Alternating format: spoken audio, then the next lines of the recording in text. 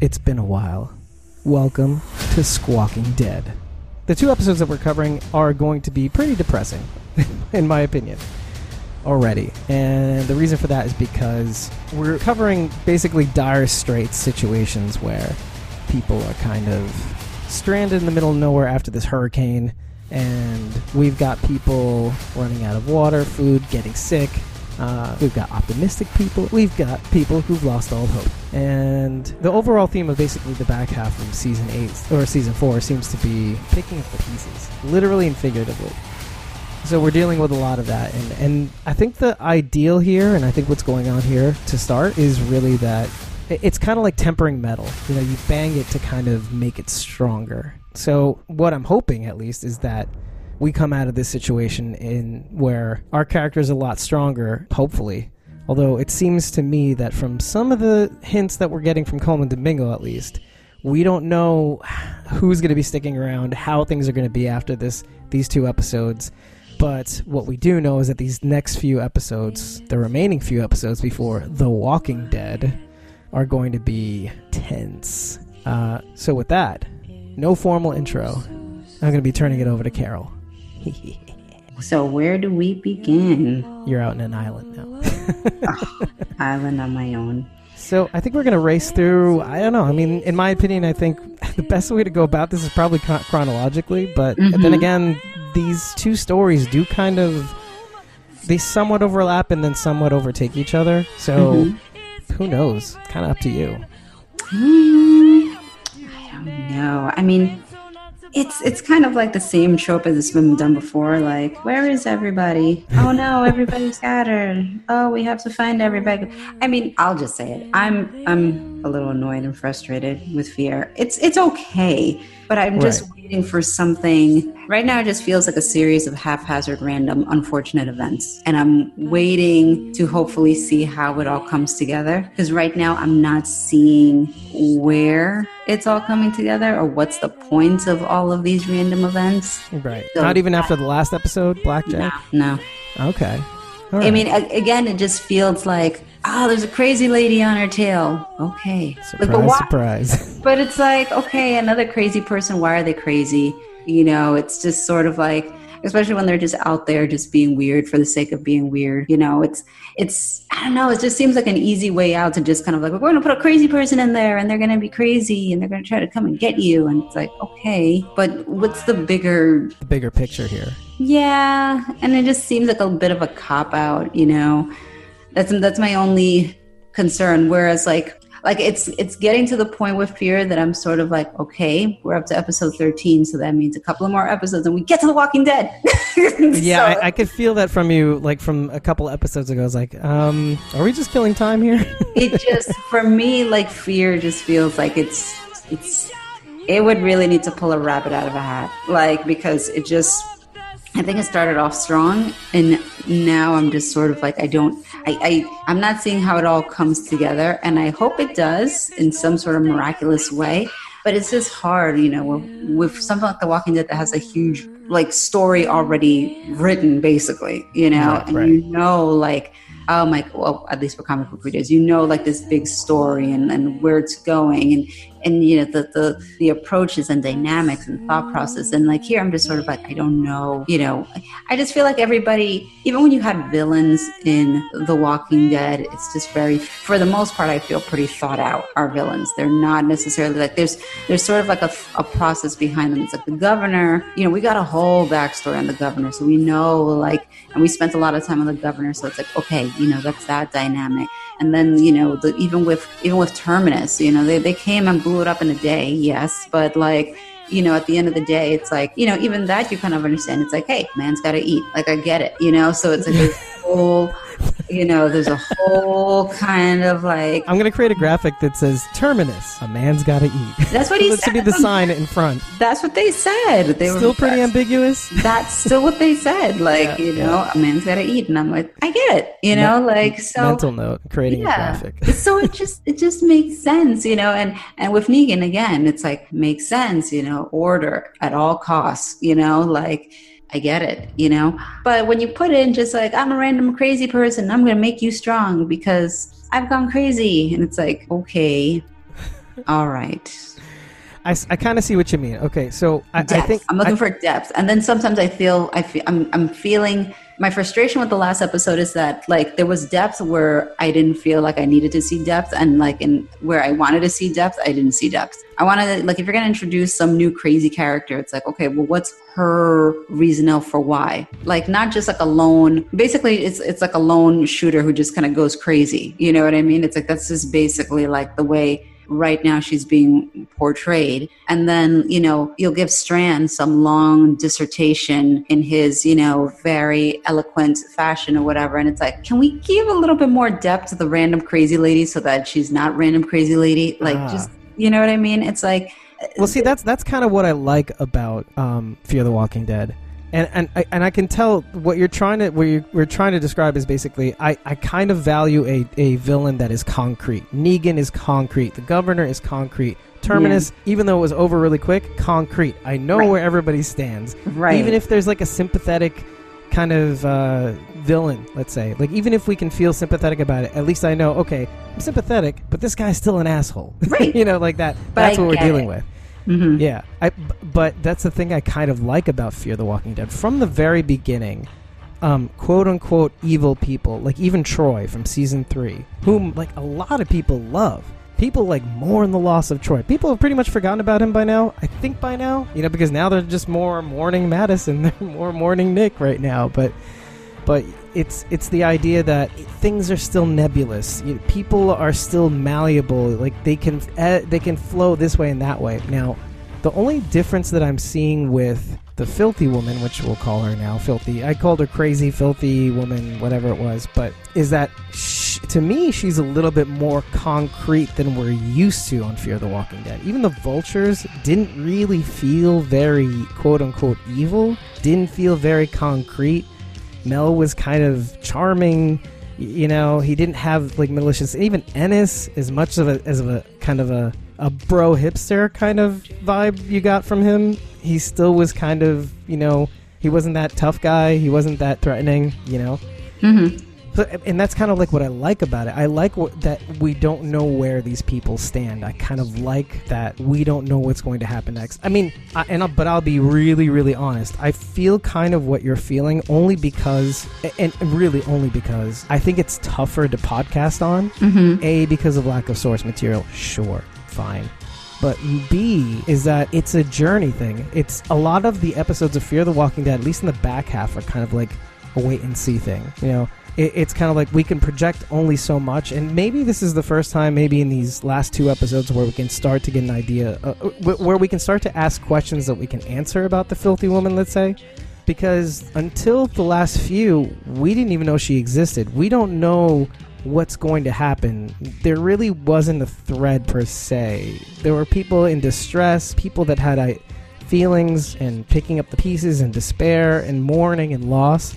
But there really was no backbone to these stories until now. Until right at the end of Blackjack, really. We start to see these ideas coalesce. Like, the story, it's literally like a hurricane right now. The hurricane is building, even though the physical hurricane is over, okay? Mm-hmm. The winds are starting to swirl around, and now we're starting to see some sort of cyclone, some sort of, like, turbine of winds right now. And now we're starting to piece together where we can predict this hurricane is going. Before, it was just kind of nebulous. There was like a physical hurricane. There were some physical emotions. Things are going this way and that way, but there's no real underlying story, right? Mm-hmm. Yep. And that's what and just going back to why, it makes it really hard to kind of podcast and talk about this stuff, because it's kind of aimless.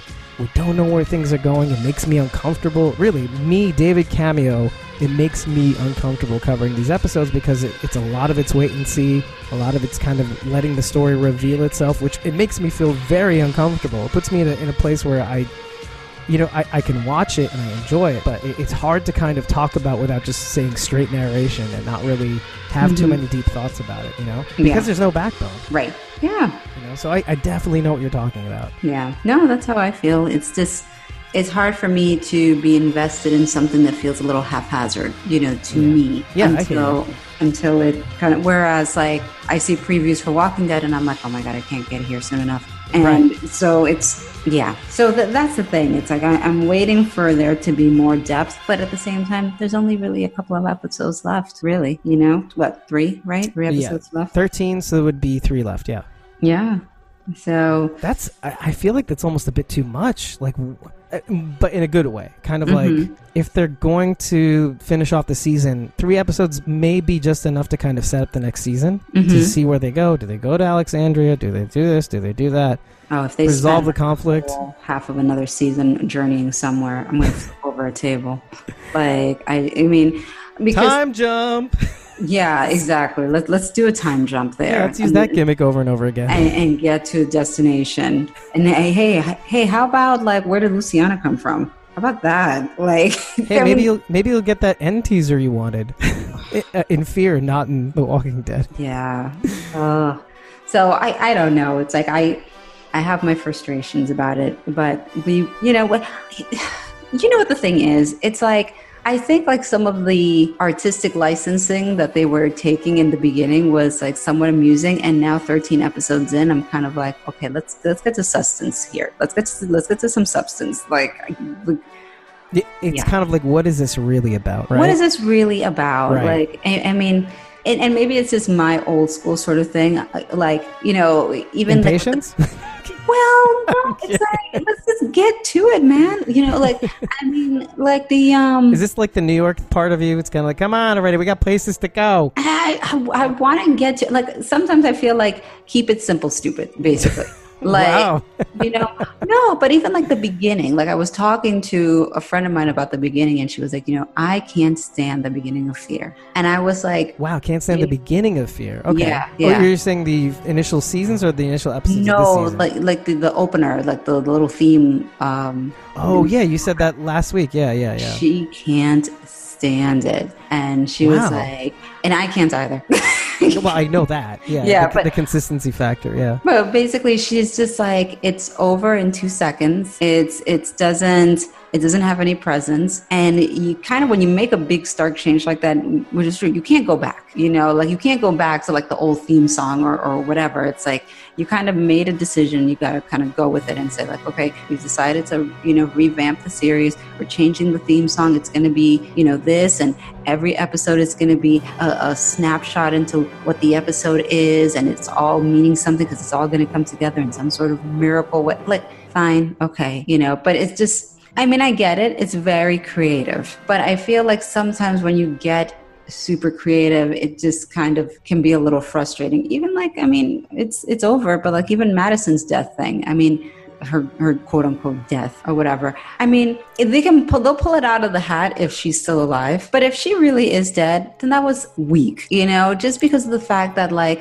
weak I know sauce? it was like, well, yeah, it's like, you know, like, oh, well, we made it, you know, it was shot this way for this creativity and blah, blah, blah. I'm like, oh, come on. Like, everybody who watches The Walking Dead doesn't believe anybody's dead unless you see the body. That's right. Protocol. It's protocol. It's protocol.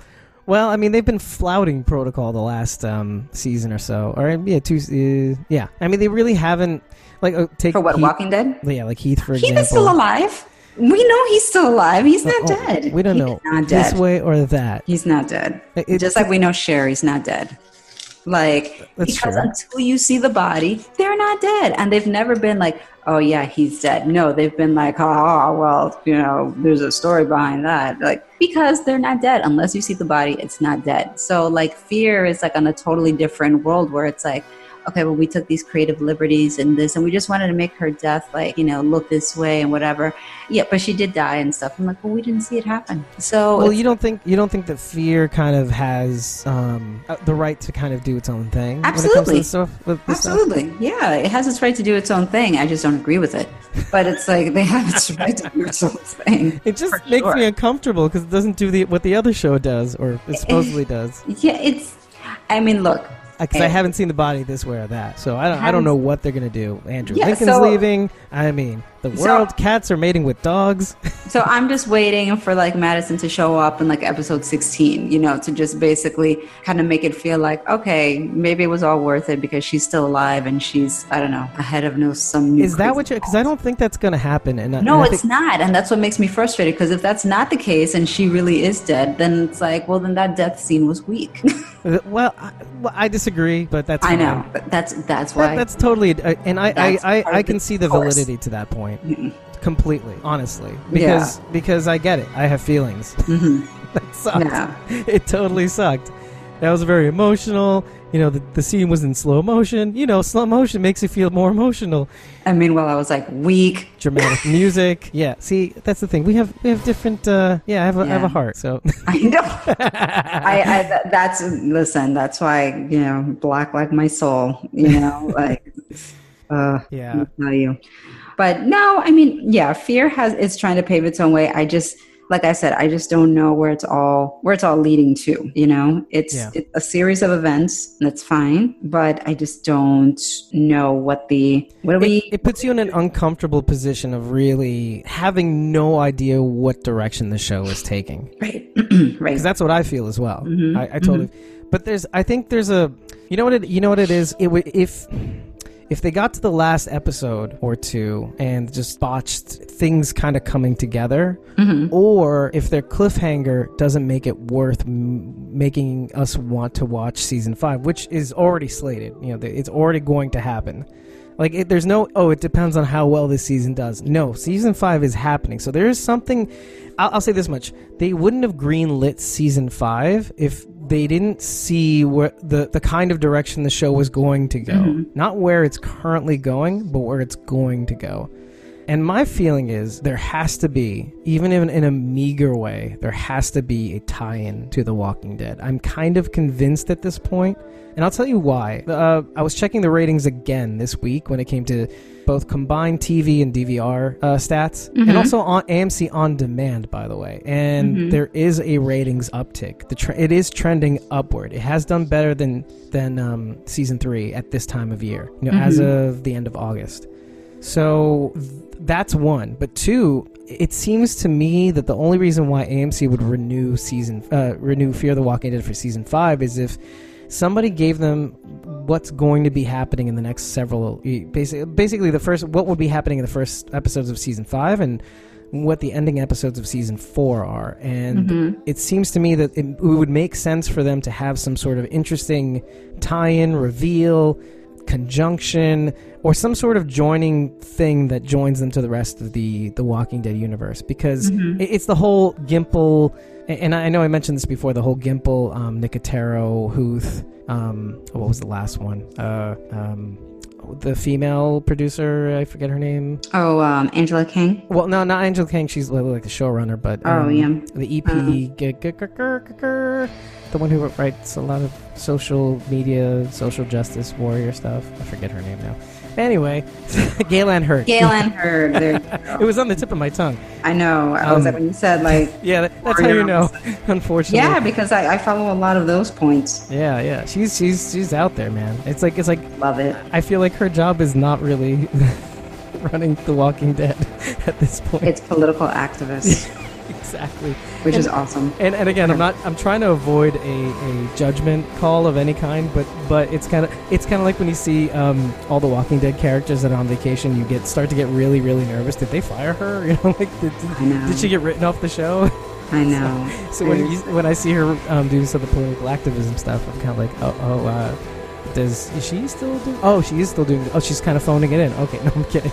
Like, But the whole thing, the whole reason why I'm mentioning this is because like these 4 main people, somebody must have dropped. These 4 people must have dropped the script for the Walking Dead universe on AMC's lap and said, "Get a load of this. This is what we're doing. Your balls, your gonads are gonna fall off. Your tits are gonna fly. This is gonna be amazing." And AMC said, "Hell yes!" And Kari Payton's reaction, again, I'm mentioning it the 3rd time in a row, Kari Payton's reaction really, really sold me on the fact that I'm not nervous at all about Rick leaving the show. They must be doing something pretty amazing, pretty interesting with his departure / what he might be doing next. My theory even going further than that is I think and I did mention this briefly on the ramp up, but like I think they're gonna just take him away. He's gonna be sequestered somewhere.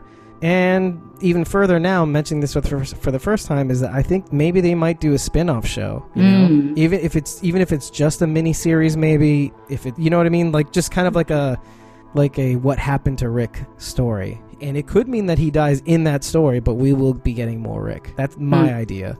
Mm-hmm. And it's going to have significant ramifications for the universe, to the point where it could propel like at least a few more seasons of either show.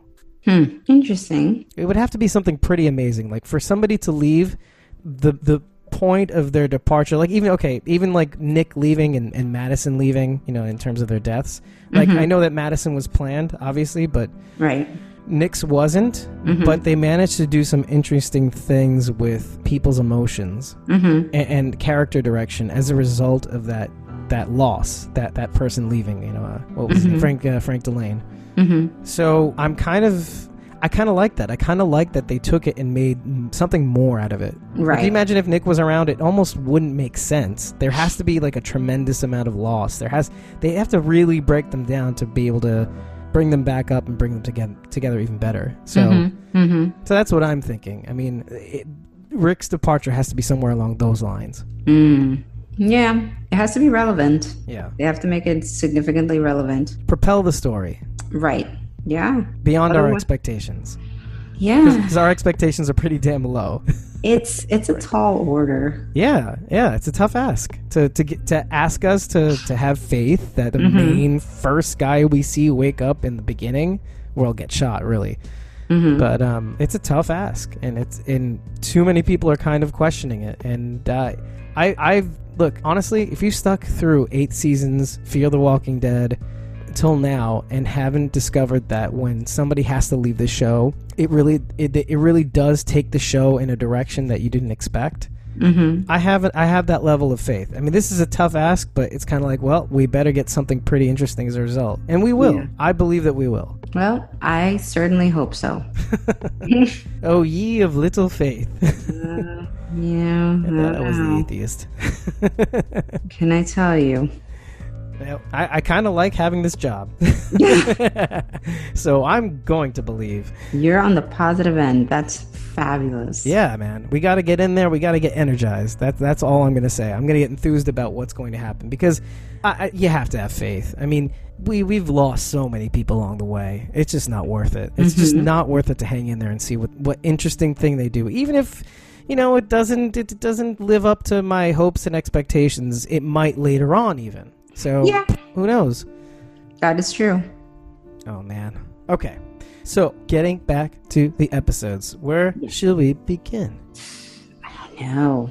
Well, I'll start you off. Okay. Because we do start off with, in episode 12 week, we do start off with Naomi trying to radio John and can't reach him. Right. And she's losing hope. And we do kind of get to this thing where, I mean, like, my first reaction was kind of like, oh, absence makes the heart grow fonder. Like, an episode ago or 2 episodes ago, we were kind of experiencing Naomi, holy crap, June, asking questions to Althea, like, okay, who am I right now? Is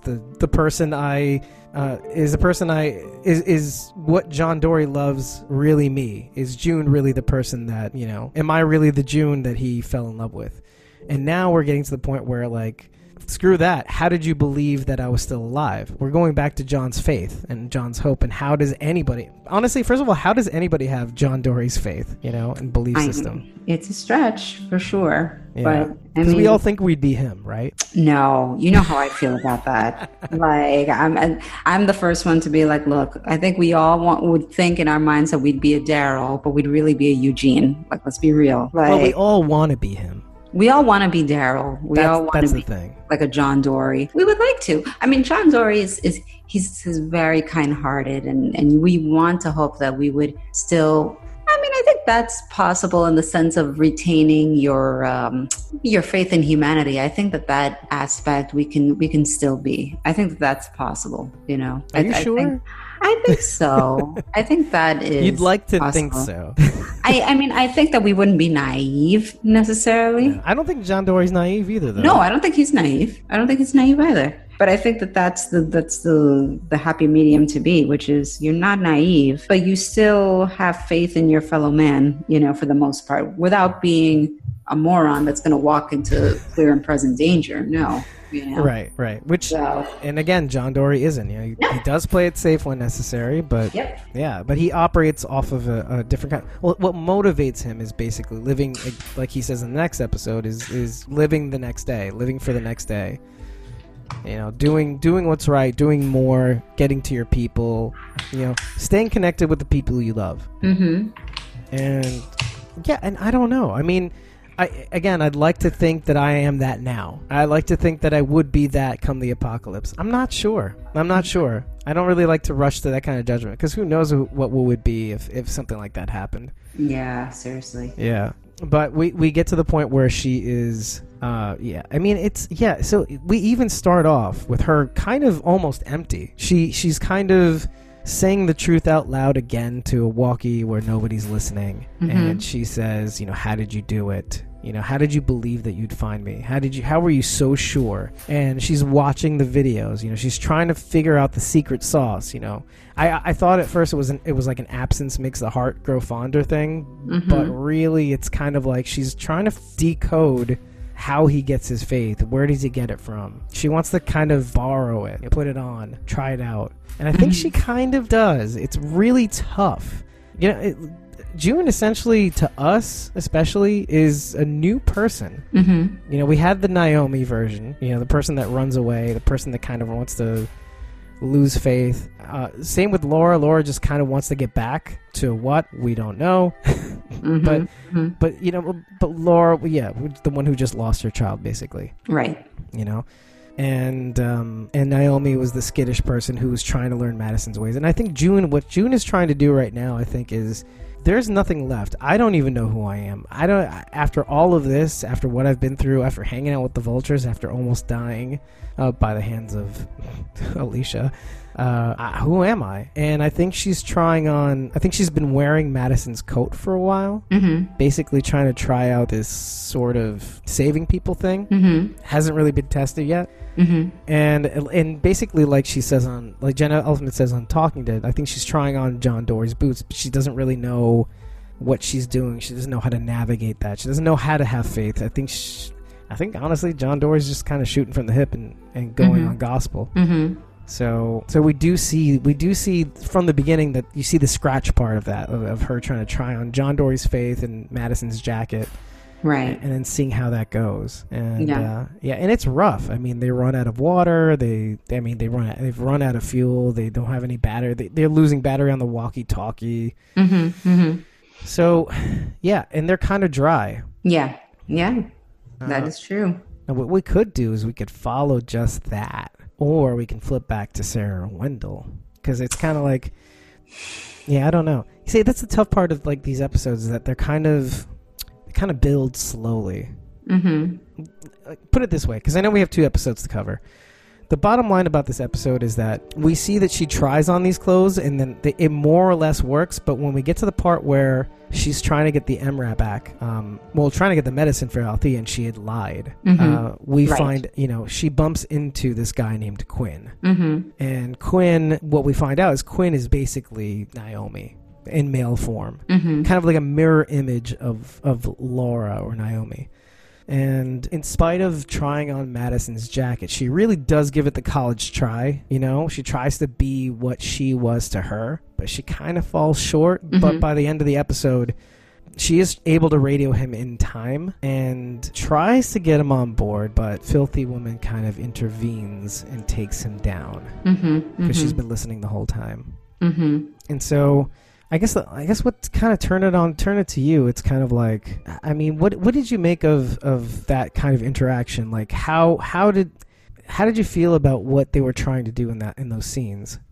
Which scene specifically? Well, okay, especially in the MRAP when she basically pulls a gun on Quinn, and at the end of the day, she's like, "You didn't believe me. You couldn't believe that you could be part of a group. You couldn't be helped. That you would be that guy that would be last priority, and you'd be kicked out. No matter what." She tried to do what Madison did, and she just kind of fell short. She told him to go. Bottom line, and so that whole scene was kind of like, like how did you feel about this whole mirror image thing? How did you feel about like her falling short? I mean, I couldn't blame her, but at the same time, there's like, who could be Madison? Like, it seems like everybody kind of does fall short of Madison. Like Alicia does when it comes to the ALG Lumber Company guy that was trying to send notes.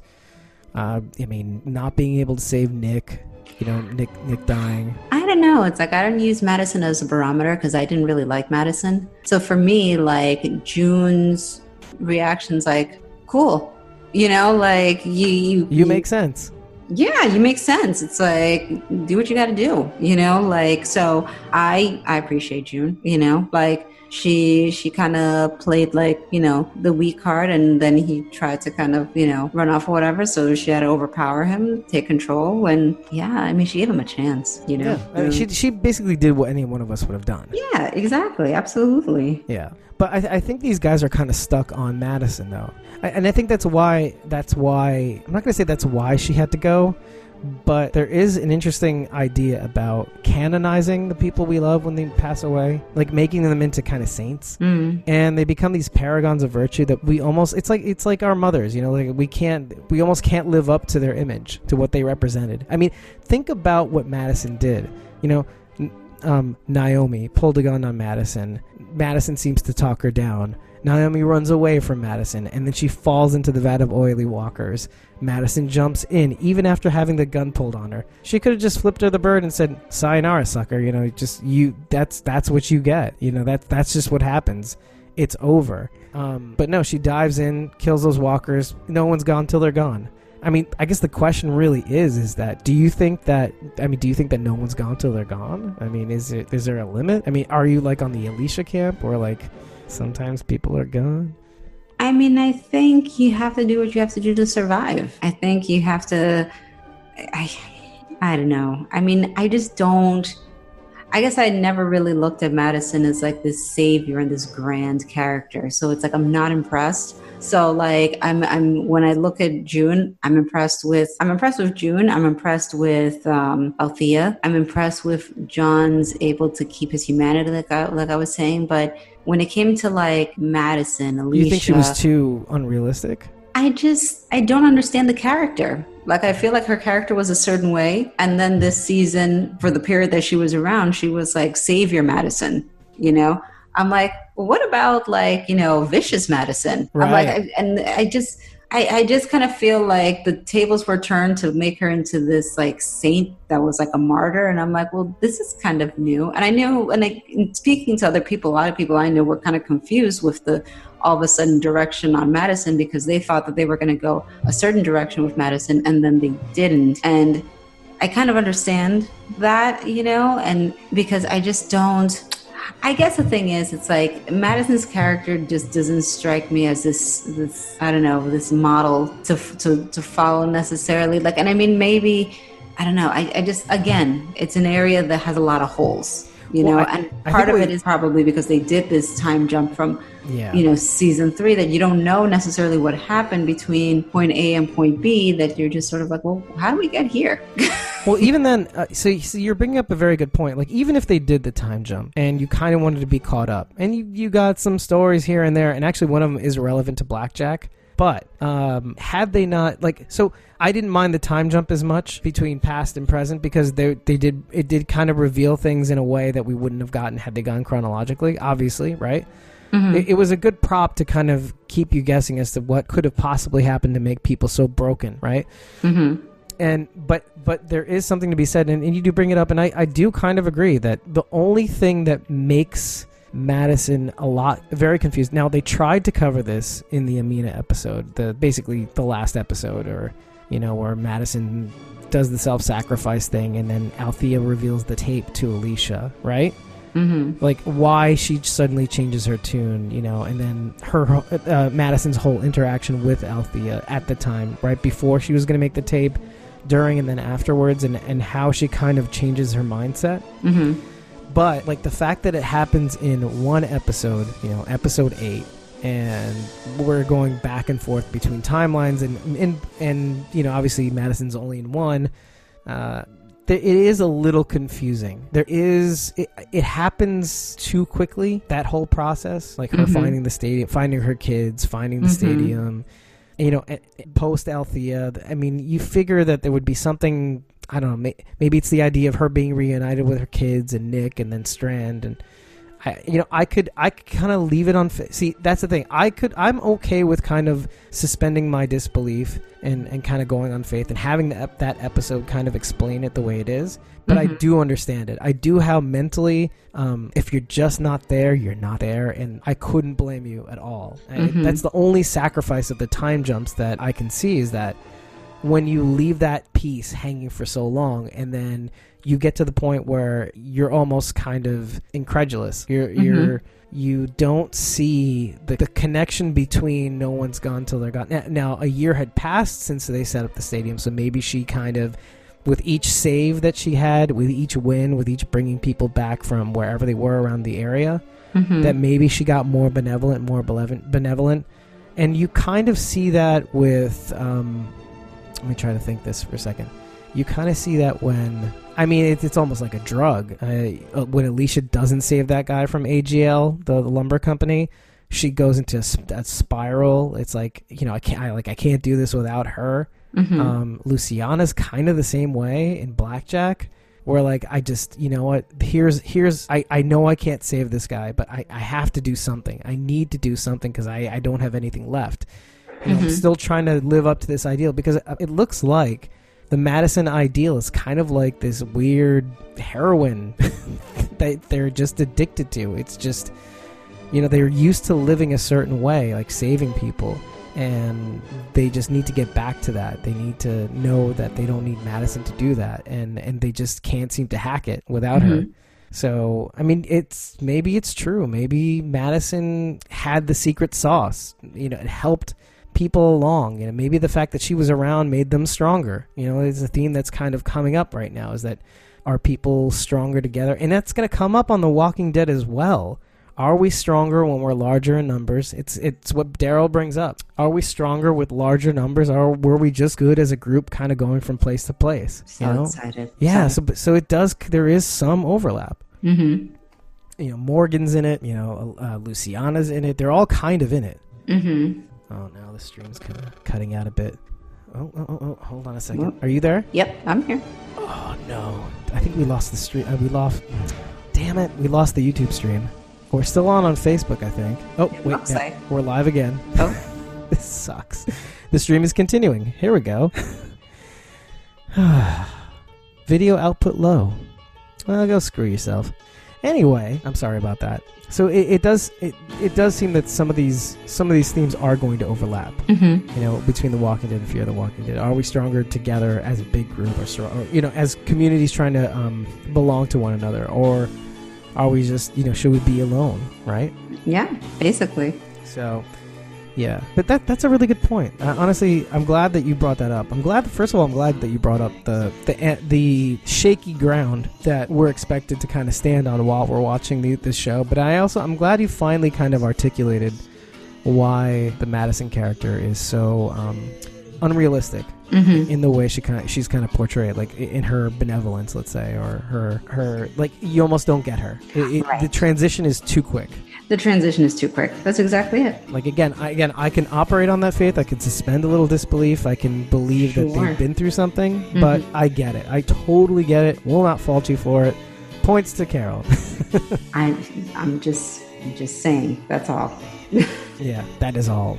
That's all. Yeah. So let me just see something. Come at me, fans.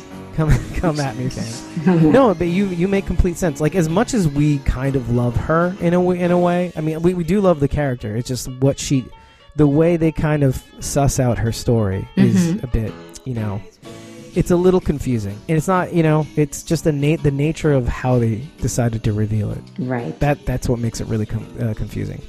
Yeah. People we know. Yeah, People We Know comes about a couple times in this episode. I have to just remember where. I wrote a lot of notes because they thought we would cover episode by episode. And now we kind of have to skip a couple things, okay. So one thing I wanted to talk about really quickly was that Morgan makes a callback. So in our last episode, I mentioned something about how at the end of that episode, and I think he mentions, to Purvis, the guy, not the guy who owns the truck, or maybe it was the guy who owns the truck. I can't remember who. Mm-hmm. But apparently, it's kind of revealed that the truck belonged to Polar Bear, I think, or at least the notebooks did, right? Mm-hmm. Mm-hmm. And that maybe Wendell and Sarah had stolen the notebook from Polar Bear or the truck. And because here's the thing: in Blackjack, when we finally see Purvis, Walker Purvis, Sarah and Wendell don't recognize him. No. And so whoever Morgan is radioing at the end of the episode prior to this, episode 11.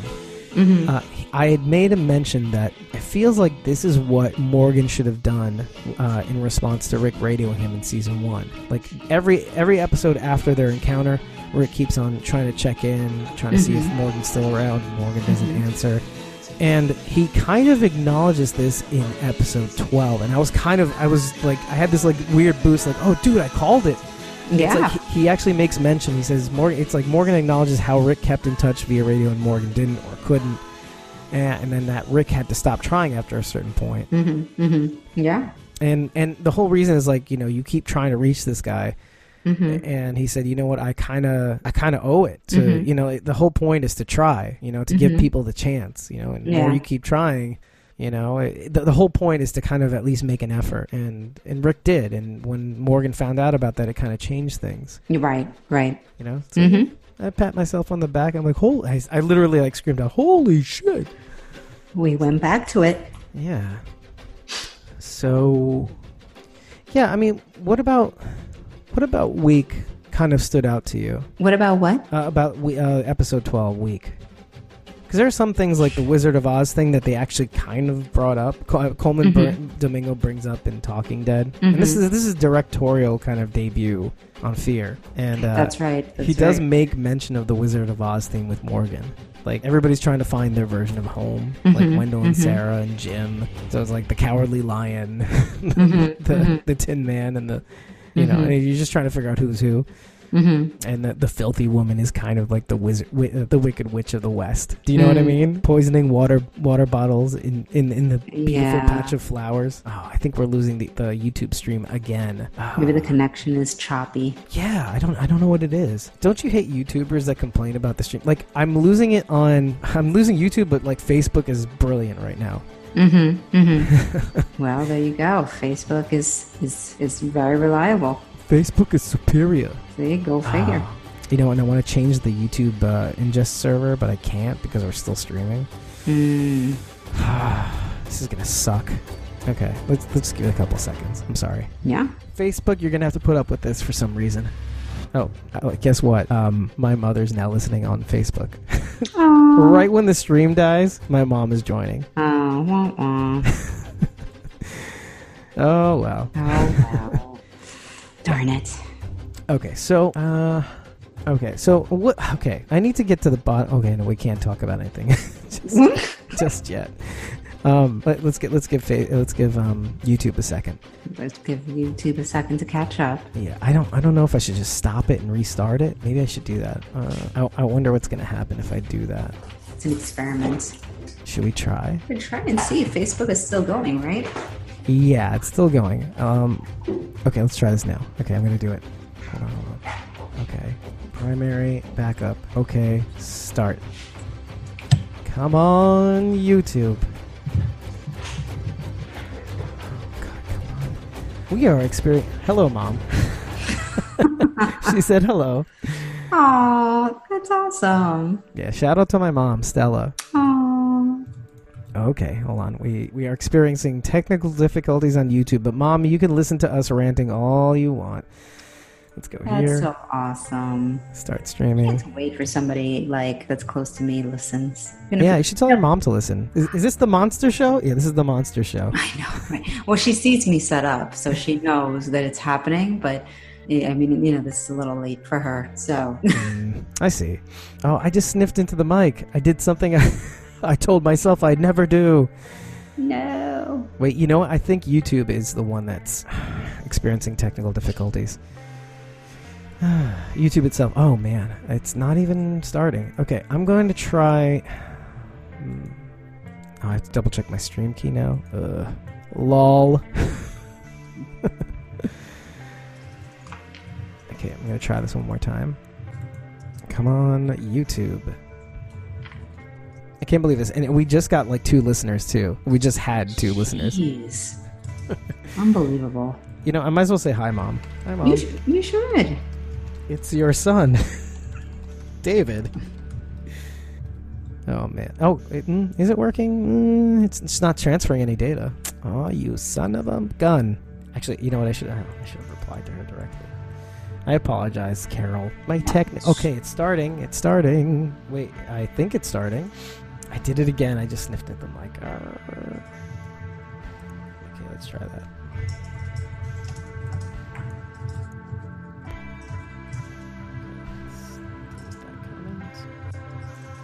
Okay, yeah, so we're back on. I just got a notification, but it's saying starting. So it must be different. Man, well, I'm going to have to probably edit these 2 together. There's basically two separate live streams, I think. It's gonna add another, I'm assuming another video on Facebook, on YouTube. This is not what's supposed to happen, people.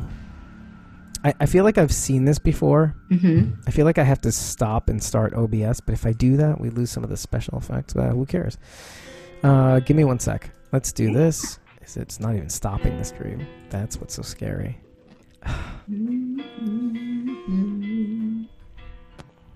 let's just... Okay, I'm going to restart OBS. I apologize to I apologize to my mom. I regret nothing. Okay, let's try this one more time. Review. Okay, let's start. It's going to try to pick it up again. Mom, what do you think about the show so far? You could keep commenting. Your son, your mom, listen, you have to understand something. And now the YouTube stream is going to start picking up now. But Mom, you have to understand something. This never happens. This is actually the rare occasion. This is me blaming my mom for the stream cutting out. Oh, stop. Stop it. But here's the thing. The worst part about this is I'm kidding. I do. The world knows that I'm kidding. My mom is going to take this seriously. She's going to be like, again, you're blaming me. And meanwhile, that's the stream that's working. The Facebook one where she's the one that's listening. So terrible, son. Terrible. Okay, we're back. We're back on YouTube, folks. As if you needed to know. Okay, so last we left off was the whole Wizard of Oz thing. So here's the thing. The thing that I really like the most about Week, and maybe the one thing that I will go over some of the highbrow talking points at some point, but this is one of them. Althea mentions that the reason why she lies to June, didn't tell her the truth, is because she wouldn't, obviously she wouldn't value the tapes and the experiences in the van as much as she felt like as much as anybody would. And for a person who values the truth said out loud, to kind of heal them and all that stuff, and preaching that and all that behind a camera, the thing that she does, her doing this, first of all, is a gigantic betrayal. And I feel like it took Madison-esque benevolence on June's part to kind of try to look past that bullshit. Right. And the thing about understanding that, though, is, okay, look at these two people. Naomi was part of that FEMA shelter group, right? She got to know some people. She learned some skills from somebody. What was the book that she had? I forget what the book was called. It was Just in Case, right? Yeah. Yes. Because I was afraid to kind of mix it up with Just Survive somehow. But, all these things she learned, the people she got to know, her daughter, all this stuff. Althea I think deep down, June kind of feels the same way as Althea. When Althea finally explains the whole thing, as much as she was afraid to kind of oh, it's just the tapes. The tapes, you know, what's that? Your life means more than the tapes. You know, you're sick. Are you crazy? Mm-hmm. But I think Naomi, I think June gets it.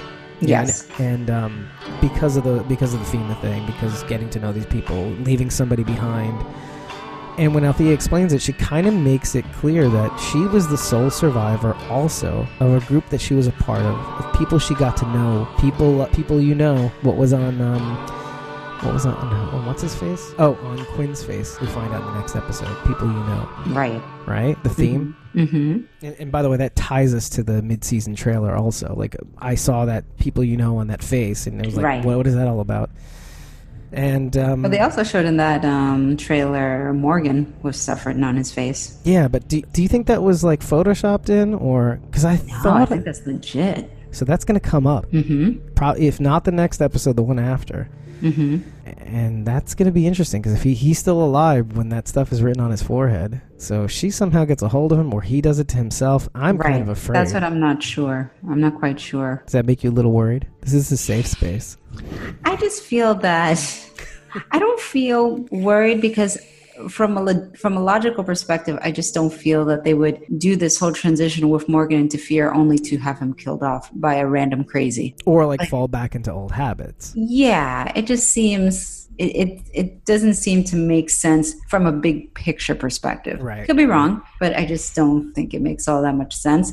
So it might be him just sort of like having a moment where he's kind of like maybe going down the rabbit hole a little bit, but then he pulls himself out. Yeah, and that I feel like that's happened to everybody right now. Mm-hmm. They're falling into bad habits, or prior habits and stuff like that, and then somehow they'll pull themselves out. Like, and we'll get to the part where Morgan's part, because that's really at the end of Blackjack, but you do sense that he kind of goes out strong right before stuff starts to happen. Like really strong, and I'll explain why I feel like that is. There's a huge significance to what he does at the end of that. But going back to Althea, though, the image that I had in my brain of what it must have meant to be Althea is take Carol from The Walking Dead. Now, just imagine that in your mind. Just imagine that all the colonies are wiped out. Hilltop, Saviors, the Sanctuary, Alexandria Safe Zone, the Kingdom. Imagine all of them are gone, and Carol's the only one left. Because in my mind, I think the person that would survive out of all of them it would be Carol. Just hands down, in my opinion, right? Mm-hmm. Imagine how she would feel, like what she would carry, how she would move on. What would she be like? What would be her totems? Would she like hold on to the memory of the people that she cared about? Rick, all those people. You know what I mean? Mm-hmm. And imagine she'd created some sort of totems, some sort of keepsakes and stuff like that. And she moved on, and then she kind of meets another group, and then gets into the same kind of pickle where she kind of, she's kind of on the outside, and you've seen and felt moments where Carol was just kind of on the outside, didn't really want to feel like. I mean, we saw that. We saw that in the Kingdom, where she stayed outside the group. She didn't kind of want to belong, And so imagine if she lost those totems. Yeah. How she would feel. How hard she would fight to kind of keep those people alive in her heart via those totems. Her risking her and maybe somebody else's life on the line just to get them back. Right. So that's what I was thinking of when I was thinking of Althea. What it must have been like to... And I kind of wanted to know. I want to... And here's the thing. My feeling is the filthy woman is somehow connected, maybe in some way connected to her past. To whose past? To Althea's past. Somehow, in some sort of indirect way, is part of that. You know what I mean? I know. I do feel for sure that she definitely has something to do with what happens to Polar Bear and the Benevolent Trucker Society. Yeah, no, definitely. For sure. Because he does mention, I want to see the one woman I don't want to see. He says something to that effect. Yeah. Like, is there anybody you want me to get? Like, the one woman I don't want to see. Like, the one woman who is alive. Right? For all we know, she could have been his crazy wife. Who knows? You know what I'm saying? Like, I mean... Let's take a moment, by the way, to kind of acknowledge the fact that Tanya Pinkins is goddamn amazing. She plays scary on another level. The filthy woman. The actress who plays the filthy woman. Yeah, I know. I'm just wondering if I find, like, in terms of villains who I've who I found menacing. You've made that very clear at the top of this episode. Yeah, I'm just you like concrete villains. Yeah, I'm just trying to think, like, is she menacing to me? Like, what's my initial reaction to her? I will say unsettled. Like, you don't know what she's going to do next. And that makes me feel very uneasy. I mean, for me, I feel like, you know, I look at her as one of those kind of people that you would look at and feel like, you know, there's no hope there. They're just kind of lost, or not lost, because lost would imply that they're lost and can be found. They're just mentally gone. Yeah. So, and I think that's what the show is trying to get us to feel, by the way, by the end of Blackjack, is that, oh, no, there's no hope here. No. There's no coming back from this. No, she just has too many problems. This is just another person who's lost their damn mind come the apocalypse. Yeah. And they need to be, you know, I'll admit something. They need to be dealt with, but yeah, I'll admit something. I feel like even after this, I feel like Morgan's going to try. And the reason why I feel this way is that I think that's gonna be pretty damn annoying, and I'll tell you why. I think Morgan is just gonna feel like he needs to try, because if he can't save her, what justifies him saving himself? Oh, God. See what I'm saying? See how compelling that idea is? I know it's annoying. It's hella super annoying. It's super annoying. But you get it. Because, you know what I mean? No, I don't get it, because we've gone through this trope before. Like, I'm not going to kill. I don't want to kill. I want to be a pacifist. That doesn't work in this new world. It does not. But didn't it, though? Didn't it work with the wolf? Like, he set him free and he kind of, you know? That's a stretch. I mean, it is a stretch, right? I mean, you really had to, after you had to kill a whole bunch of other wolves. Yeah, like, and he wasn't Maximum Morgan yet. Like, he wasn't the real Morgan yet. But he kind of. And we've seen this with Carol too. You know, like when she's like, I don't want to kill anymore. I'm like, stop with that. Oh no, but her stuff was way more real. If you remember Carol, it was kind of like. It wasn't. It drove me crazy. With Carol. No, it drove me nuts. But the fact that she couldn't be a part of the world anymore. Yeah, that was insane. Yeah, even the first time. Remember when she killed those two people? Like, was it Tyrese's sister? No, I forget who it was. Oh, was it the girlfriend in the prison? Yeah, exactly. The two people she burned. Yeah, she felt like she had to go away. Yeah. Well, no, she volunteered herself away because she knew Rick was gonna Yeah. You know, and Rick banished her. He did. Rick banished her because of what she did.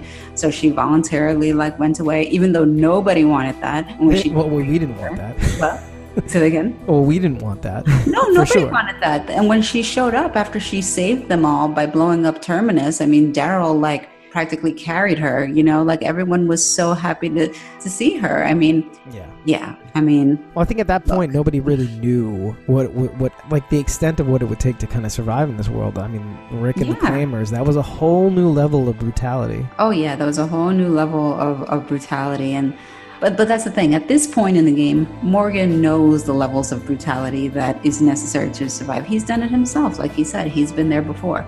So let's stop with the I need to try and save people. No, some people are beyond that, and you have to recognize being a well-rounded individual in the apocalypse means that you understand and can discern which people can and are open to being saved and which ones cannot. And if they cannot, stop wasting your breath, your energy, your weapons. That's it. You know, let them go or deal with them before they deal with you. But that's it. You know, it's very simple. So if he really does try and save her, there should be a segment on okay, here's where Carol wants to flip over a table. No, it's just. No. I don't blame you, but I'm kind of glad you're saying this because I can keep going back and saying we're all assuming that Morgan is kind of healthy, and I think I'm of the mind of saying I think he's just finding his legs, honestly, and I think he's testing the limits of what he can handle, what he can't, and I think he's kind of just incrementally just trying to try these things out,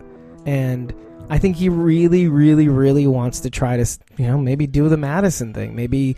And it seems more and more that he's convincing himself that, and maybe this. And here's what I was going to say about him at the end of the episode But I don't even think he wants to do the Madison thing. I think that he reveres Rick. That too, for sure, that too. Yeah. But I think he more, in some fashion, the filthy woman is actually kind of pushing him to be more benevolent because he was, the boxes saved his life hands down. Okay, that was, and it kind of showed him that. Being a part of people doesn't make you weak. It doesn't make, it's not a liability because, and what was his thing? Being around people, you're going to lose people. You're going to lose yourself too. And I think he's kind of borrowing this John Dory-esque outfit, and he's trying to convince himself, hey, I just have to believe. I'm going to lose people, but I don't have to lose myself. And people are not a liability. People won't, being a part of people, it's not a curse. I'm not going to just lose people and be the sole survivor. And I think the only way to survive is to be a part of people, because had I not been, I probably would have gone away. Like, I'm not invincible, And I think the filthy woman's actions kind of push him. Like, when somebody does something, and have you ever been in a position where somebody tells you you're not something, and then you try to prove that you are? Yeah, that absolutely. You're right. And I think that's what's kind of going on here. I'm going to double down on this. You're absolutely wrong, and here's why. And then the guns come out and then shoot the whole truck. So, yeah.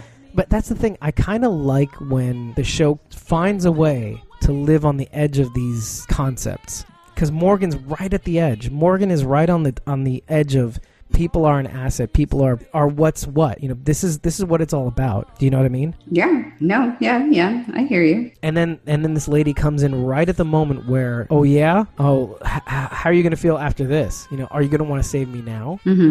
Are you sure about that? So that's as unsettling as what she's doing is. I think it's really great because it pushes Morgan to a point where he has to kind of make a decision. Like, how am I going to react to this? Am I going to take the high road? Am I going to find a way through it, or am I going to find a way around it and then just end her?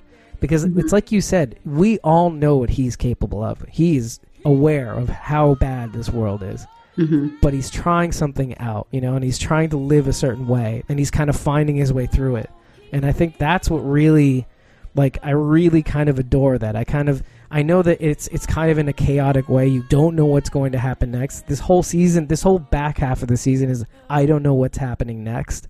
It was kind of clear in the beginning. There's a threat, blah, blah, blah. There's, the time jump kind of gives that whole storyline a purpose in and of itself, because we need to find out what happens. We need to reveal, right? But this whole half is all about unsettling. It's all about broken pieces trying to come together. And I think Morgan, everybody here is a part of it, but Morgan, we have more story on. Morgan, we have more backing story on. So, and I think they're key to kind of figuring, all the other people in this story are key to figuring out how Morgan is going to end up reacting to this, I think, to the sequence of events that are occurring now. So, that's what I believe. Okay. I'm sticking to it. I hear you. Okay. Let me see what the other highbrow talking points. Highbrow talking points. Yeah, the trucker network. Okay, so, well, I don't want to talk about that now. Yeah, okay, yeah.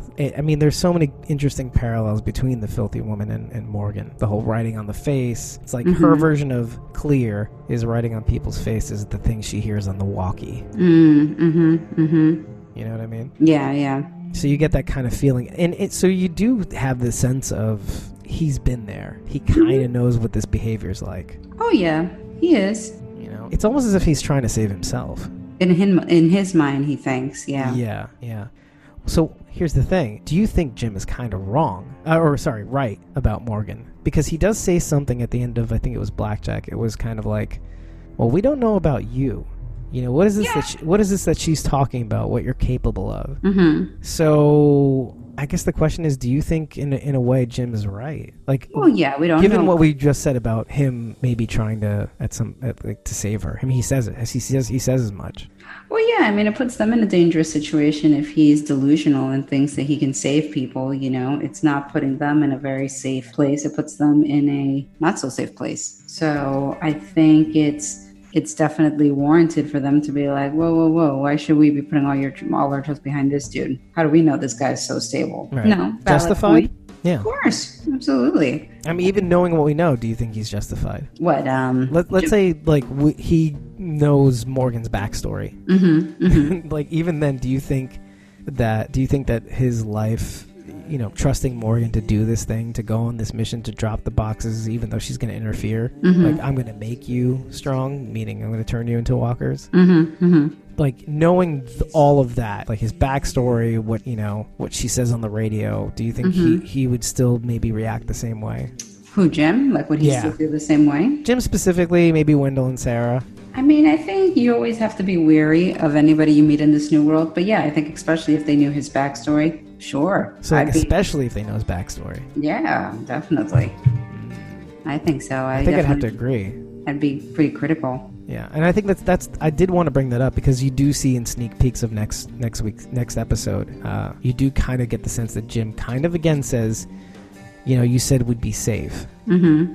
And by the way, the factory and I'm going to say this because I kind of just want to get out of the way, but the factory that you see them in does give me like little reminders of, I feel like we're kind of, this is really weird. It's like season 1 Rick and Daryl. Okay. And, you know, season 1 Rick, Daryl, Daryl Dixon, what's Michael Rooker's character again? Merle. Yeah, Merle. Like all those people on the rooftop. I get that kind of sense because, you know, you have people questioning other people. You're saying, you know, don't be a dick, you know, you said we'd be safe, you know, and they're trying to run from a threat, you know, which is the walkers, because the place fills up with walkers in the factory. So you do kind of sense like they're kind of rebooting Rick in an interesting way, because, you know, like the Wendell and Sarah kind of like. Yeah, I mean, maybe I could see that. I could see that. Yeah, and was it Officer Friendly?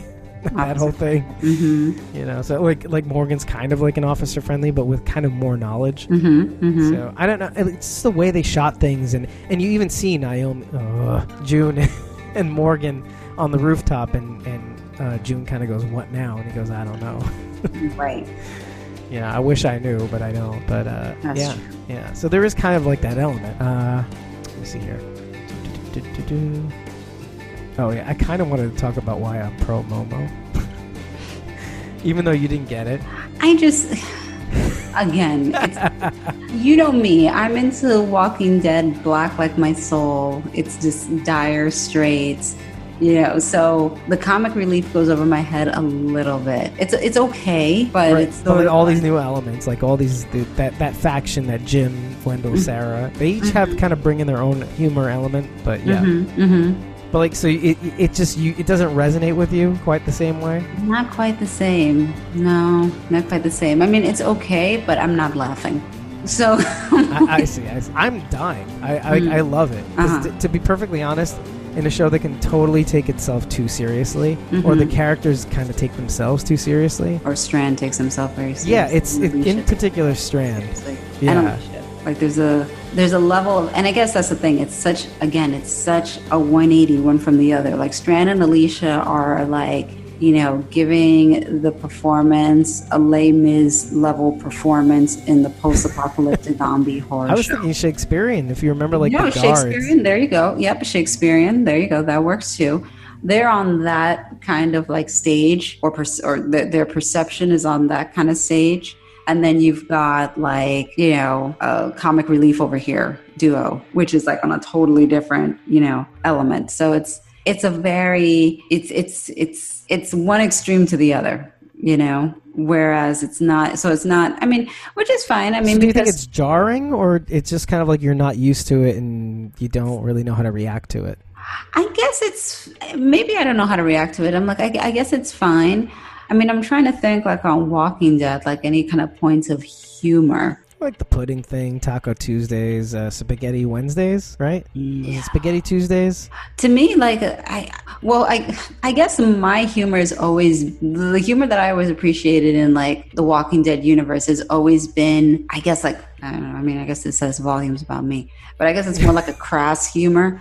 Like I loved Abraham. Abraham always had me dying. Oh, yeah. But he said some pretty offensive crap, you know, monkey nuts, you know, all these things. All these things, but I loved it, you know. And the same with, you know, Negan. Negan has said some pretty wild out there stuff, but I appreciate it, and it gives me a chuckle, you know. Whereas the whole Momo thing, I'm just sort of like, okay, all right, this is supposed to be comic relief, all right, you know. But it's like I'm not, but like I accept that it is supposed to be comic relief, but it doesn't make me laugh like when Abraham would say his stuff, or when Negan says his stuff. It's like that I appreciate and that I can, you know, get behind and, you know, laugh at. But, you know, this stuff, not so much. I understand the purpose of it. It's just not my particular brand of humor. Yeah, I mean, it's more clown funny. Exactly. It's more clown funny. Almost. It's like, who's a slapstick comedy comedian. I just watched a French film called this is going to be so stupid. I literally watched this French film from the 70s called Rabbi Joseph, and it's literally this it's a bunch of French actors, and this one key French actor it's like the hand movements, the kind of like bird impressions. It's like like that kind of humor. I mean like Laurel and Hardy or like the Three Stooges. That's like the definition of slapstick comedy. It's knee slapping, mimicking Buster Keaton-esque kind of moves, vaudevillian almost, like just like in a small set you do so much with just sound effects and kind of stunts. So not quite that, but yeah. Yeah, it's a different brand of comedy. Whereas like I feel like Negan and Abraham is more your like trying to find the comedic equivalent. Well, it's kind of like like blue comedy. I forget which one's the one where you curse. That's blue comedy, right? Or is that the one where you don't curse? But I get the idea. It's kind of like insult comic, like I think crass, I guess. Like I don't know. I mean, like not George Dice Clay, but kind of.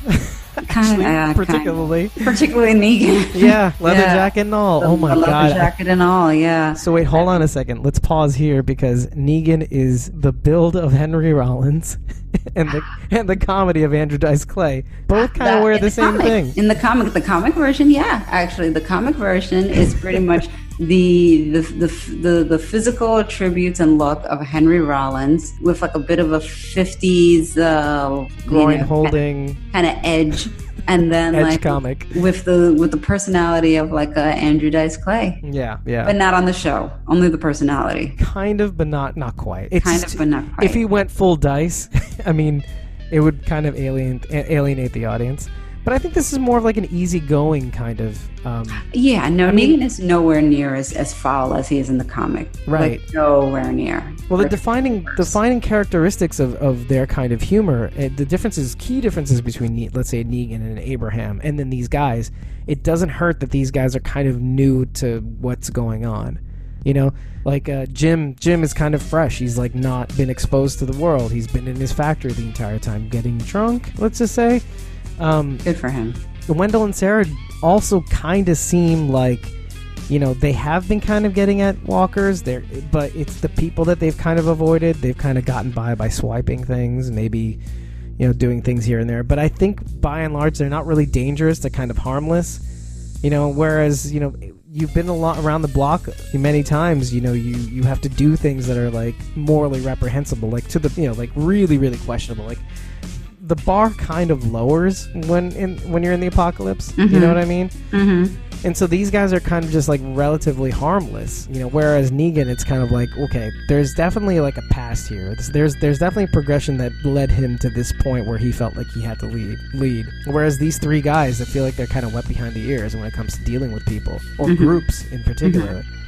So I think the lack of exposure to other people has kind of lent themselves to kind of a wet behind the ears thing. And so mm-hmm. it makes their comedy kind of, okay, for me, it's kind of easygoing. It kind of makes things a little bit smoother, I'd say. But also it's kind of like new meets old. Like it's seasoned meets non-seasoned. And there's like an element of, in some ways, I think that these serious people need to meet new people to understand what it means to be human, to have mm-hmm. humor, to know what it's like to be a human again, to have humanity. Like, and part of that humanity is to kind of not be exposed to all these things, and not be hardened by life and experiences and survival, to kind of just breeze through the apocalypse or breeze through life or whatever it's going to be.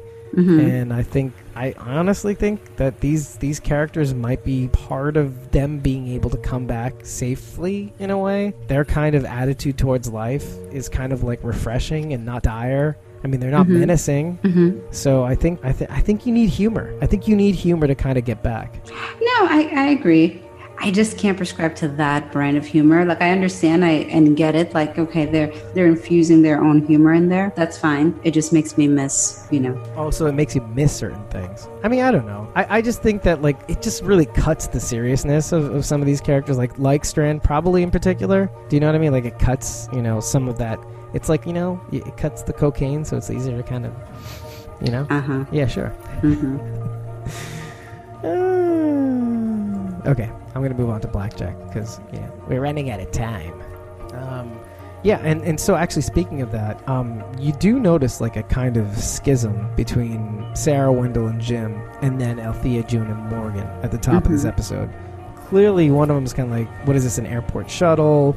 You know, it's kind of like, can we get on our way? Can we keep moving here? You know, and then all of a sudden you start to realize it's like, okay, are these guys going to be a problem? Yeah. They are. Okay. Yeah. Plain and simple. I mean, they're already a problem with you. Well, You telling me you didn't laugh when he called Jim Soul Man after his beer speech? Because that was kind of corny. No, that was a better. Yeah, no, that I appreciate it. I appreciate that more than the Momo and that kind of stuff. Like that I get. I'm like, okay, I can appreciate that comment. I get you. Okay, Wendell's wheelchair talk. Were you not impressed? Are you not impressed? The accessorizing of characters is something you definitely like in Are you not entertained? Yeah, exactly. Thank you. You fixed me. There you go. Not a problem. My gladiator approach. Yeah, no, I thought that was cool, but I can appreciate that. I can appreciate that kind of stuff. Like, okay, awesome, badass. Yeah. Okay. It makes me wonder what else he's got. Go, gadget feet. Wow, I didn't know he had those. I mean, look, that's the only, his aspect is the only thing that I found compelling or interesting about Fear and about Walking Dead, knowing that we will have on Walking Dead a character that is death. How do you function in a post-apocalyptic world with a disability? Yeah. Like, how exactly do you function? I mean, I've even thought about me and being like, well, crap, I don't know how long I'd survive. I have horrible vision. Like, I don't know how that's going to work, but like, I mean, but even then it's like, we're talking about like, much different kind of disabilities, the being wheelchair bound. I mean, that's pretty damn serious. And so I appreciated the fact that like, he's weaponized like his wheelchair, right? Yeah. I was like, that's pretty darn cool. Well, I think what I really, really like about Wendell is, and probably this is just Chill Mitchell, is this, he says what we think 100%. He says he's like, can you believe this guy? Like when he's talking about Morgan, like, and you're gonna wait and you're gonna drop these boxes and you're like, this guy over here, it's just, he's basically saying what we think on this show sometimes. Like, all right, Morgan, chill out, Come on, man. Let's move on now. You're being ridiculous. It's like, you stupid. Yeah. You stupid, Morgan. And so, like, the way he kind of says things just makes me feel, like, it makes me feel like, oh, I have a voice on this show because Wendell is saying what the audience kind of thinks at the moment. Like that other side of what they really think, like, okay, they're waiting for the show to kind of move on and move forward, but like part of us is kind of like thinking, this guy over here, man, come on, you're ridiculous, ridiculous, man.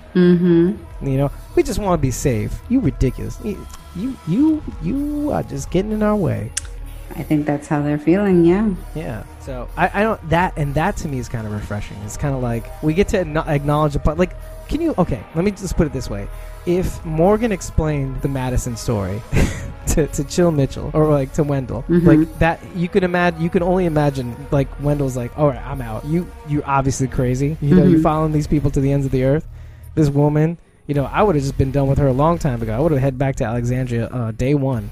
Like, and you're following her murderous daughter with that swinging sword? Not for me. Come on, Sarah, let's pack it up. Let's leave these guys on the side of the road. Oh, it's your stick, I got a gun. All right, see you later, Morgan. So that's how I feel about Chill. And that's the thing, I look forward to kind of things like that because it kind of really just cuts some of the seriousness down a little bit. And it kind of gives like the audience an opportunity to kind of acknowledge some of the, not the like the stuff that's kind of suspension of disbelief, but it's more of like okay, you're reaching now, Fear the Walking Dead. So I don't know. Yeah, that's how I feel about that. That's what we're talking about right now. I hear you. Yeah. Okay. Yeah. Okay. So I like another note that I kind of found was kind of like when Filthy Woman kind of finally reveals herself on the walkie. Mm-hmm. You know, saying that you were strong, but the boxes made you weak, and so she goes into this monologue about it's still there, what you were. And you realize that, and Althea points this out really quickly. If you're not quick enough, you don't catch it. But Morgan's like, "How do you know my name?" And Althea says really quickly, "Oh, she saw the tapes." Yeah. I didn't catch that in the first watch, and I didn't really understand. Okay, maybe she could piece it from some of the radio chatter and no, I immediately knew it was the tapes. She went through all the tapes, so she knows everything about all of them. She's playing. What she's playing? She's playing some psycho Silence of the Lambs kind of mental case. Like, I know all about you, and Althea, you're this, and Morgan, you're this, and get out of here. Look out of here. Yeah.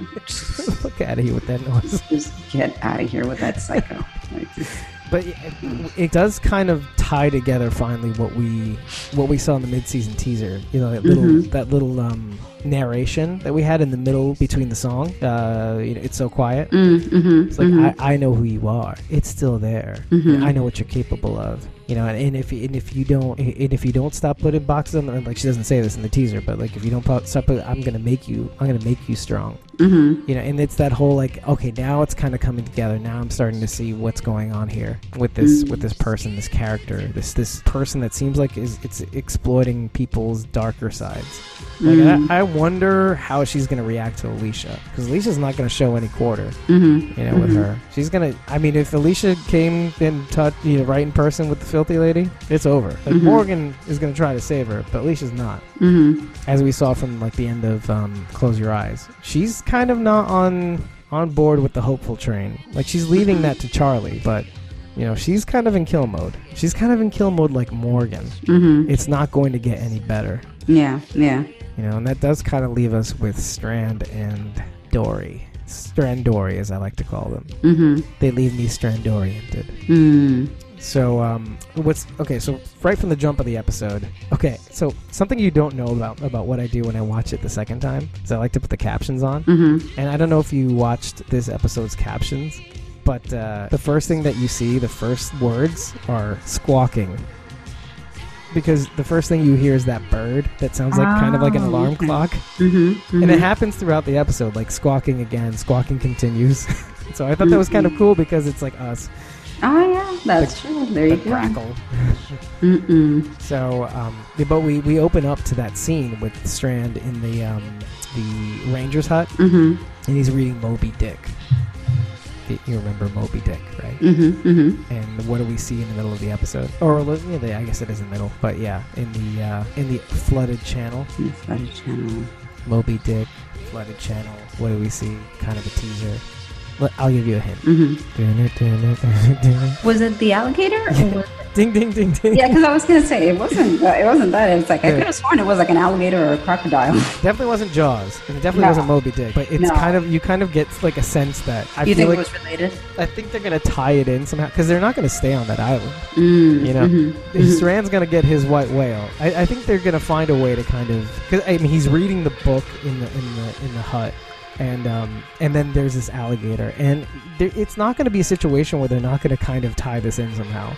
Strand's going to find a way to kind of overcome something and treat this thing and maybe he'll die in the pursuit. And I'm not looking forward to that possibility.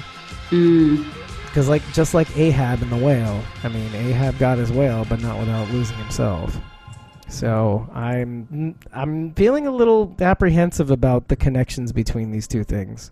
But I it's kind of like foreshadowing. It's there. He even mentions it himself. I have my white whale. I have my food. I'm good. And he says something very interesting about it's time to stop being foolish. I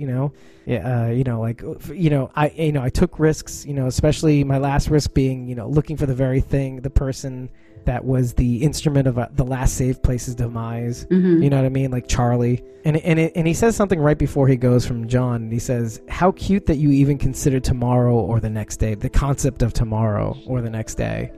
He's just done. He can't. He doesn't think about running out of food and surviving and reconnecting with people. He's just done. This is it. This is where I'm staying.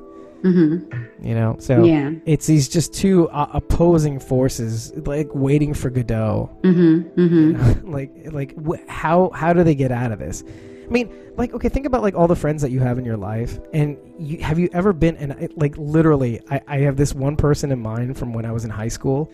Like, this dude, as much as he wanted to keep hanging out with me, he would always bring me the fuck down. Like you have that friend that's so negative and yet still wants to be around you and like suck all like the goodwill out of you to the point where you have to break up with your friend. Yeah, it happens. Strand. Well, I mean, he's over dramatic, so I would be kind of over it. You know, I would be sort of like, Well, yeah, I mean, but that's the thing. Like, how do you but when you're that kind of person and there's nobody left, almost, you know, and you're kind of stuck with him, it's kind of like, you're kind of stuck. Yeah. Like, what do? You just leave him there? You know, I mean, you would, and he was going to, and he was going to say, I'll bring a boat back, a legitimate boat, and but like still. You're kind of like, you know, what's the point? Like, I mean, he's just going to drag you down, is what I'm saying. Right. So it's. I mean, you could kind of tell that this was going to happen, like whatever happens at the end of the episode, like with John. Yeah, he's injured. He doesn't really have a choice. He kind of has to rely on Strand. Yeah. So it's like he's just kind of, you know, he's trying to like motivate himself to get Strand to help him save himself, if not just for himself, not for both of them. It's a tough ask, and it's like asking him to kind of believe beyond hope. You know, so it's really frustrating. Like, a lot of this episode's kind of like wait and see. It's kind of entertaining. It's kind of interesting to kind of see what these guys are going to reveal about themselves. You know, like really quickly shooting back and forth. You know, like, oh, you gave me a gut shot. Okay, fine, I'll help you. But the most interesting thing is like, obviously it's funny when John kind of tests the raft and it kind of sinks a little bit, but the most interesting thing is what happens with the car that they find. You know, that John basically gets the idea to use the camper shell as a boat, rig it up together, try to make it work, whatever. But when Strand goes up, because obviously John is too injured to do it himself, and the thing is teetering too precariously on the cliff where it's situated, Strand goes up. And the thing that I was really disappointed about, and I don't blame Coleman Domingo, because I don't think he kind of, you know, it's been months since he probably filmed that one scene. But the bottle that he sees on the passenger side of his best friend's ride, the passenger side of the actual vehicle, the whiskey bottle, is the Lagavulin bottle. Now, if you remember what I told you in several episodes ago when we were introduced to Naomi, and Naomi, Strand, and Madison were heading towards the FEMA Center, there was one thing that I said about that. There was a story that Strand talks about with Madison, and it was the Lagavulin factory that they find, sometime between the dam and when they find the stadium. Now, what he mentions is that the Lagavulin factory is like Madison and him find it, and then they just kind of go ham in the factory. And he's like he remembers it fondly. So when he sees that bottle, it's not just a bottle, it's not just alcohol, it's Madison. And he kind of he expresses it in the episode. He's like, you think it's just me being getting drunk, right? And he's like, fuck out of here. You don't understand anything. And when I didn't see the bottle label the first shoot, I saw I watched the episode, I saw Talking Dead. He was like, oh, the whiskey, oh, he misses Madison, and I got that. When I actually read the label on the second viewing, I'm like, okay, I need to pay attention to this, because is this the same whiskey distillery that they find sometime between this and there? And when I saw that, I'm like, oh shit, okay, I get it even more now, because when he sees that he can't help himself, he's drinking to forget. And not only that, he finds the one whiskey that they share together from the factory that they found in the middle of nowhere. And it's like, I get it. Like, because you and me are watching that scene, and you're like, get the fuck out of here. What do you need that fucking bottle for? Just help John out, and you can get it when the thing crashes. But it's that specific brand of whiskey. And I could easily see I wouldn't be able to help myself. Like, I would want any tether. And like, look at Althea. Look at Althea and Naomi. Like, I'd want any tether to the people that I knew. I don't want any, like the Cole Carroll scenario that I brought up. I would want any tether to the people that I missed and I loved. So like, just how powerful that is. And then when he finally goes into that, he goes into it with John. He says, I drink to forget. Right. What does he say exactly? He says, oh, wait, I missed it. Yeah, that I'm drinking alone, that I'm lonely. Yeah, no, he does say that. Oh, yeah, I see it now. Hold on a second. Okay, yeah. And he says, I drink to forget that I don't have anyone to drink with anymore. And this specifically references Madison. And then, he said, John says, and this kind of like, it kind of made me feel something. It was like, John says, well, I'll drink with you, but over there. Just to kind of like celebrate, let's say. And it gets Strand to kind of wake up just enough to kind of be a little bit motivated to see John's plan. And I was kind of like, well, this could work. This could get him out of it. But the one note that I wrote is like that it took Strand this long to get to the point where he could save people. Right. Like Strand was conniving, self-centered, and thought of himself first, and then okay, if I can save Madison and Nick and Alicia, like, okay, I'll include them in my plan. I won't even run it by them. This is my plan. I'll do this. I'm used to this. I'll save them my way, instead of involving them. But getting to this point where he's a good person, where he's a person worth saving, that took a long time. That took a lot of effort. And even like confronting Cole that one time about the truck, kind of owning up to it. And then like having his moment saving quote unquote Naomi and saying, and then saving Alicia at the end where, when he sacrifices his burnt hand, he still wears the glove. But it's just like, it's too much to bear. Losing Madison was just too much. Losing Madison, losing Nick right afterwards, like failing Madison by losing Nick just after that. It's a blow. It's just too hard to bear. It's like, you get these characters and you almost force them to kind of find their way, and then when you kind of destroy them, how easy it is to kind of flex back to their original position, to be the people that they were. So I don't know, it's just kind of something that I focus on, like to appreciate the gravity of his loss. And how he can't even register the sweetness of John Dory throughout the episode, like the hopefulness and he doesn't have the receptors for it. He's lost them. So I don't know. It's just something that I kind of just been, as I kind of rewatch the show, it's kind of like you kind of have to appreciate that to kind of understand where he's coming from. But yeah, so when John Dory's boat kind of fails and he drops the paddle and the alligator kind of bumps the boat and it starts leaking and Strand just gives up. It's over. It forces John Dory's hand, and John Dory decides to come back. And that one defeated, like, what did you feel when you saw John eat the candy at the end? Comfort. Oh, so you saw comfort. Like, you didn't see, like, him losing hope. I mean, I think that was his source of comfort in looking at a helpless situation, or a potentially hopeless situation. Like, I'm kind of like rubbing ointment on a wound. Right. Right. That's interesting because I wasn't thinking that. I was just kind of like thinking, what's the point? And it's something that Garrett Dillahunt says, like in one of those cutscenes in Talking Dead.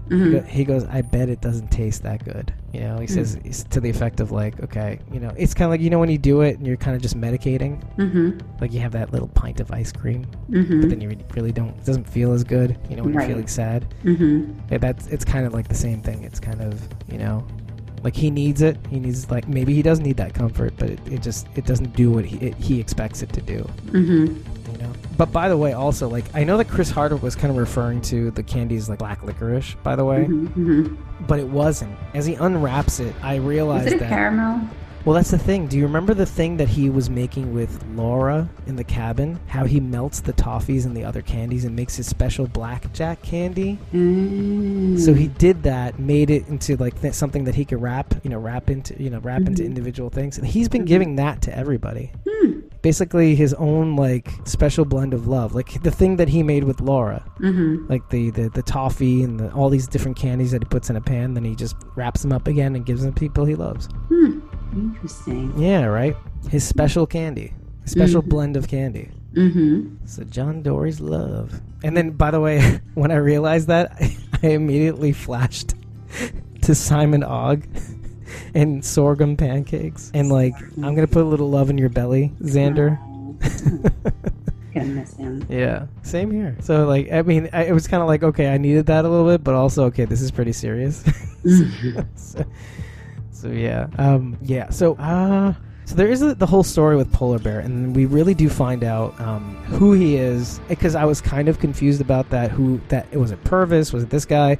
It seems to me like the guy that they stole the truck from is Polar Bear, not Purvis. Purvis seems to be some random dude. I don't know who it is, but and maybe we will never understand, or maybe we will understand what seems to be a flashback in the next episode.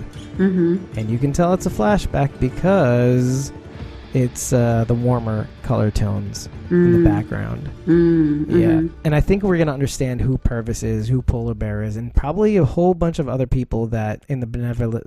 It seems to be like, it has to be that the Filthy Woman knows and has destroyed this benevolent trucker society. Mm-hmm. Because knowing who Polar Bear is, he was the guy that left the boxes on the side of the road. He was the one helping people, writing the maps, writing the journals. Mm-hmm. I mean, Polar Bear, I'm trying to figure out if it was the Filthy Woman that was on the radio at the truck stop. Take what you need.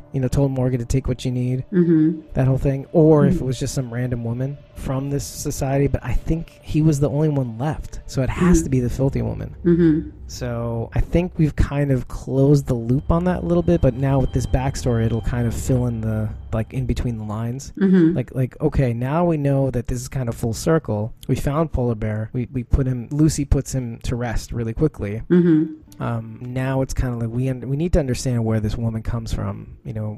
Who is she? Mm-hmm. Where does she fit in this puzzle piece? And then what is she going to do? And it seems like in the next episode we're going to get a little bit of that, and it's funny how the boxes kind of fix, the boxes that this guy leaves is like the very thing that gives him the last bit of comfort before he goes. And then in return, she gets these journals, she gets the story. Like, the fact that they can close that loop is kind of freakish, finding this guy in the middle of nowhere. And by the way, finding him as a result of trying to find Charlie. Like, you go off the quest to just find one thing, and then you find out a whole other thing that kind of connects to another thing, and then you get this whole kind of... It's kind of like pieces of a puzzle. Like when you're actually literally doing a jigsaw puzzle, you get that one piece in the middle, and then you kind of try to figure out all the other pieces around it, and then eventually you find the connecting pieces, and that's kind of what's going on here. I mean, as unsettled as I am to not know where this is going to go, it's starting to make sense now. So we kind of have a sense of where this is going to go. And the one thing that I kind of noticed in the sneak peek for next week is that the Filthy Woman kills this woman who's looking at these boxes. So there's this woman on the side of the road looking at one of these care boxes that obviously the Polar Bear leaves, or maybe this Trucker Society, whatever it is. And the Filthy Woman just nails her right in the neck, kind of like... the way Morgan did in Clear. Or not Henry. Clear. Henry did. Here is not here. Oh, yeah, but I thought it felt like more like Henry. That too. That's true. Killing, what's his name? Oh, what was his... Oh, I forgot his name. Jared. What was that? Jared. No, not Jared. Jared was killed, torn apart by walkers. Oh, that's right. Henry kills Gavin. Yes, right in the neck. She does the same thing with a bow staff in this woman's neck. And I have to wonder, like, is there a connection here? I'm trying to figure out if there are more similarities than we think there are between Morgan and this Filthy Woman. Like, she obviously knows how to use that. So, I'm like really concerned here. Like, and it seems like they're almost kind of painting Polar Bear as kind of like being like an angel, and this woman being the devil in a weird way. Like, the angel drops little care packages like Santa Claus, like Polar Bear in the North Pole. And we don't know the Filthy Woman's name, but we know that she's filthy. So it's kind of like a devil in the Garden of Eden kind of thing, like just walking around fucking shit up. So I don't know. There's kind of that going on right now. But I don't know. Like, there's so many ways to look at this. Like, between the Wizard of Oz imagery and the angel and the devil imagery, and then like also John Dory and Strand and the whole kind of like angel on your shoulder, devil on your shoulder, hope for optimism versus pessimism or nihilism almost. Or what was the other thing? Existentialism, just like the here and now. So you have all these kind of like representations of where we are. I mean, like Alicia, survival, Charlie, doing things the Madison way. What would I want if I was separated from the people that I love? I want a photo. So all these little things, like little paragons of virtue. People are taking these roles on. Okay. So, I mean, I think that's a good place to leave off. because I mean, really, it's kind of a matter of kind of looking forward to seeing.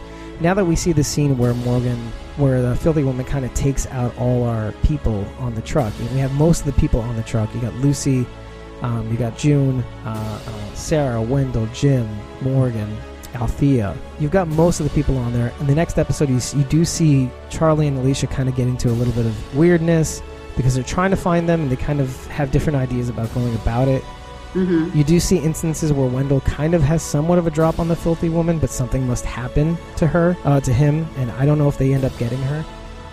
And then you also have Strand and Dory, and what's going to happen with them. We have no clue. There is no indicator of what's going to happen there. Mm-hmm. So it kind of remains to be seen. But the good news is that we do have more of a handle on who this filthy woman is, what she's capable of. The only question is right now is whether Morgan is really going to be able to bring her back, but really if he's going to try now after all of this. So, yeah, I don't know. But at least we don't have to kind of sit in this kind of what's going to happen next? What is this back half going to revolve around? But maybe it's going to be more than we even realize. So I think with that, let's call it an evening. And looking forward to you guys next week. Sounds like a plan. All right, guys. Talk to you soon. Sunday. See ya.